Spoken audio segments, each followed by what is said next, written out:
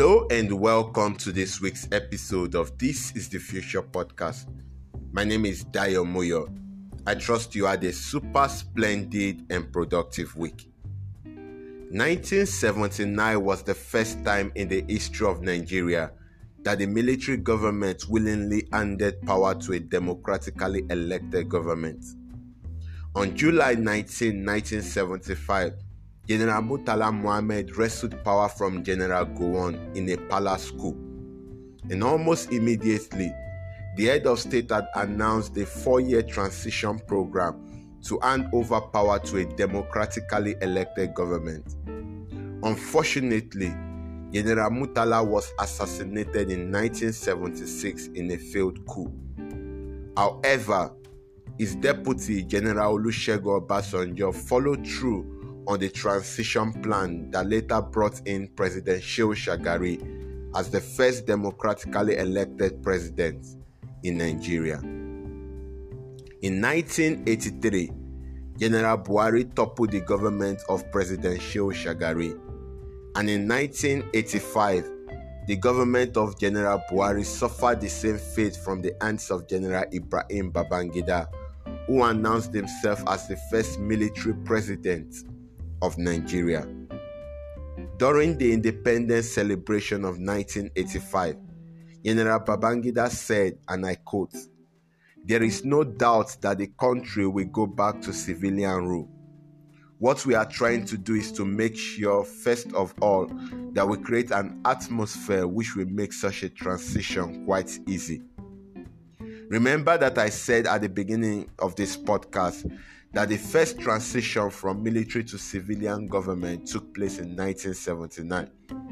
And for the most part, that transition was smooth. Do they say that one does not change the winning formula? Well, the government of General Ibrahim Babangida decided to do just that. First, unlike the transition of 1975, which was regulated by two basic laws, the transition program of IBB was regulated by 57 decrees, which led to confusion. Second, the government of General Ibrahim failed to assure the independence of the National Electoral Commission, which had been established in 1987. In fact, the Electoral Commission did not have the power to register political parties. To double down on this, the government failed to recognize the 6 political parties the National Electoral Commission had recommended. Instead, it issued a decree to set up and regulate 2 political parties, the Social Democratic Party (SDP) and the National Republican Convention (NRC). In the Social Democratic Party, Moshood Kashimawo Abiola, popularly known as MKO, defeated Atiku Abubakar and Baba Gana to emerge the presidential candidates. In the NRC, Bashar Tofa became the party bearer. With this, the stage was set for the second presidential election in the history of Nigeria. On Saturday, June 12, 1993, 35% of the total population came out to vote. This election marked a milestone in the electioneering process of the country, as till date, it is still being applauded as the freest and fairest election ever conducted in Nigeria. On Monday, 14 June, NEC began announcing the first batch of the election results, which saw MKO win 19 out of 30 states and the Federal Capital Territory. Then, the election took an unforeseen twist. Out of the blues, the regime of General Ibrahim stopped NEC from continuing the collation of results and announcing a winner. A lobbying group that called itself Association for a Better Nigeria, a group of wealthy businessmen, politicians, and military personnel loyal to General Babangida, who wanted him to remain in power for at least 4 more years, had gone to court to stop the counting of the votes. When the final vote was leaked out on June 18, it was discovered that Abiola had garnered a total of 8,341,309 votes, compared to Tofa's 5,952,087 votes. With this backdrop, General Babangida came out on June 23, 1993 to annul the election.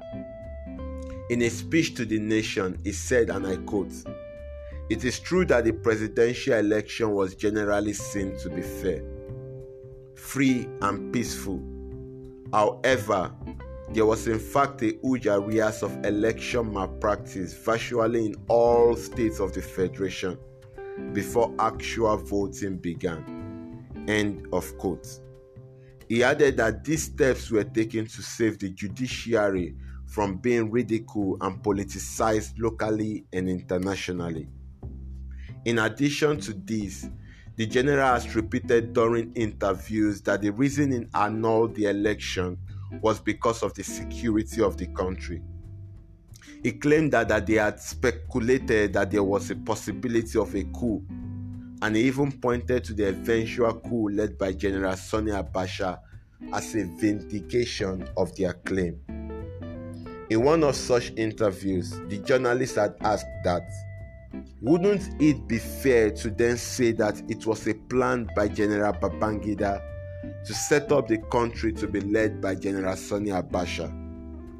Because what's the wisdom in the argument? You annul a legitimate election to set up a weak contraption, which was the interim government led by Chief Ernest Shonekan, and still left strongman Abacha in the military without retiring him. Now, what's the wisdom in the whole plan? Anyways, General Sani Abacha came into power November 1993. 1994, MKO declared himself as the lawful president of Nigeria in Lagos. He was accused of treason and was arrested and detained for 4 years. During his time in prison, many bigwigs in the international community lobbied for his release. The government, however, insisted that for it to release MKO, he must renounce his mandate as the lawful elected president of the country, of which MKO refused. On 8 June 1998, Abacha died in office. Abiola was to be released July 7, 1998, but instead of him being released, he was reported dead. The government reported that he died of natural cause. However, the final autopsy by a group of international coroners was never released to the public. And during the Oputa panel many years later, it was discovered that MKO Abiola, whilst in prison, had been pressured to renounce his mandate as a condition for being released. Some actors, it seemed, may have thought that releasing him without him renouncing his mandate would have affected the polity to their disfavor, especially in the wake of General Abacha's death. They said MKO died. Many think he was killed. In the aftermath of his death, there were tears, there was protest, but in the end, it turned out to be a dark part of our history, and just recently, a mere date on our calendar. And this is what I have for you on today's episode of the podcast. Do not forget to share this episode with friends. Remember, to be able to shape the future of this country, we must understand our past. Until I come your way again, I implore you to follow us on Twitter at TIF Podcast. TITF stands for This is the Future Podcast. My name is Dayo Moyo. Keep learning.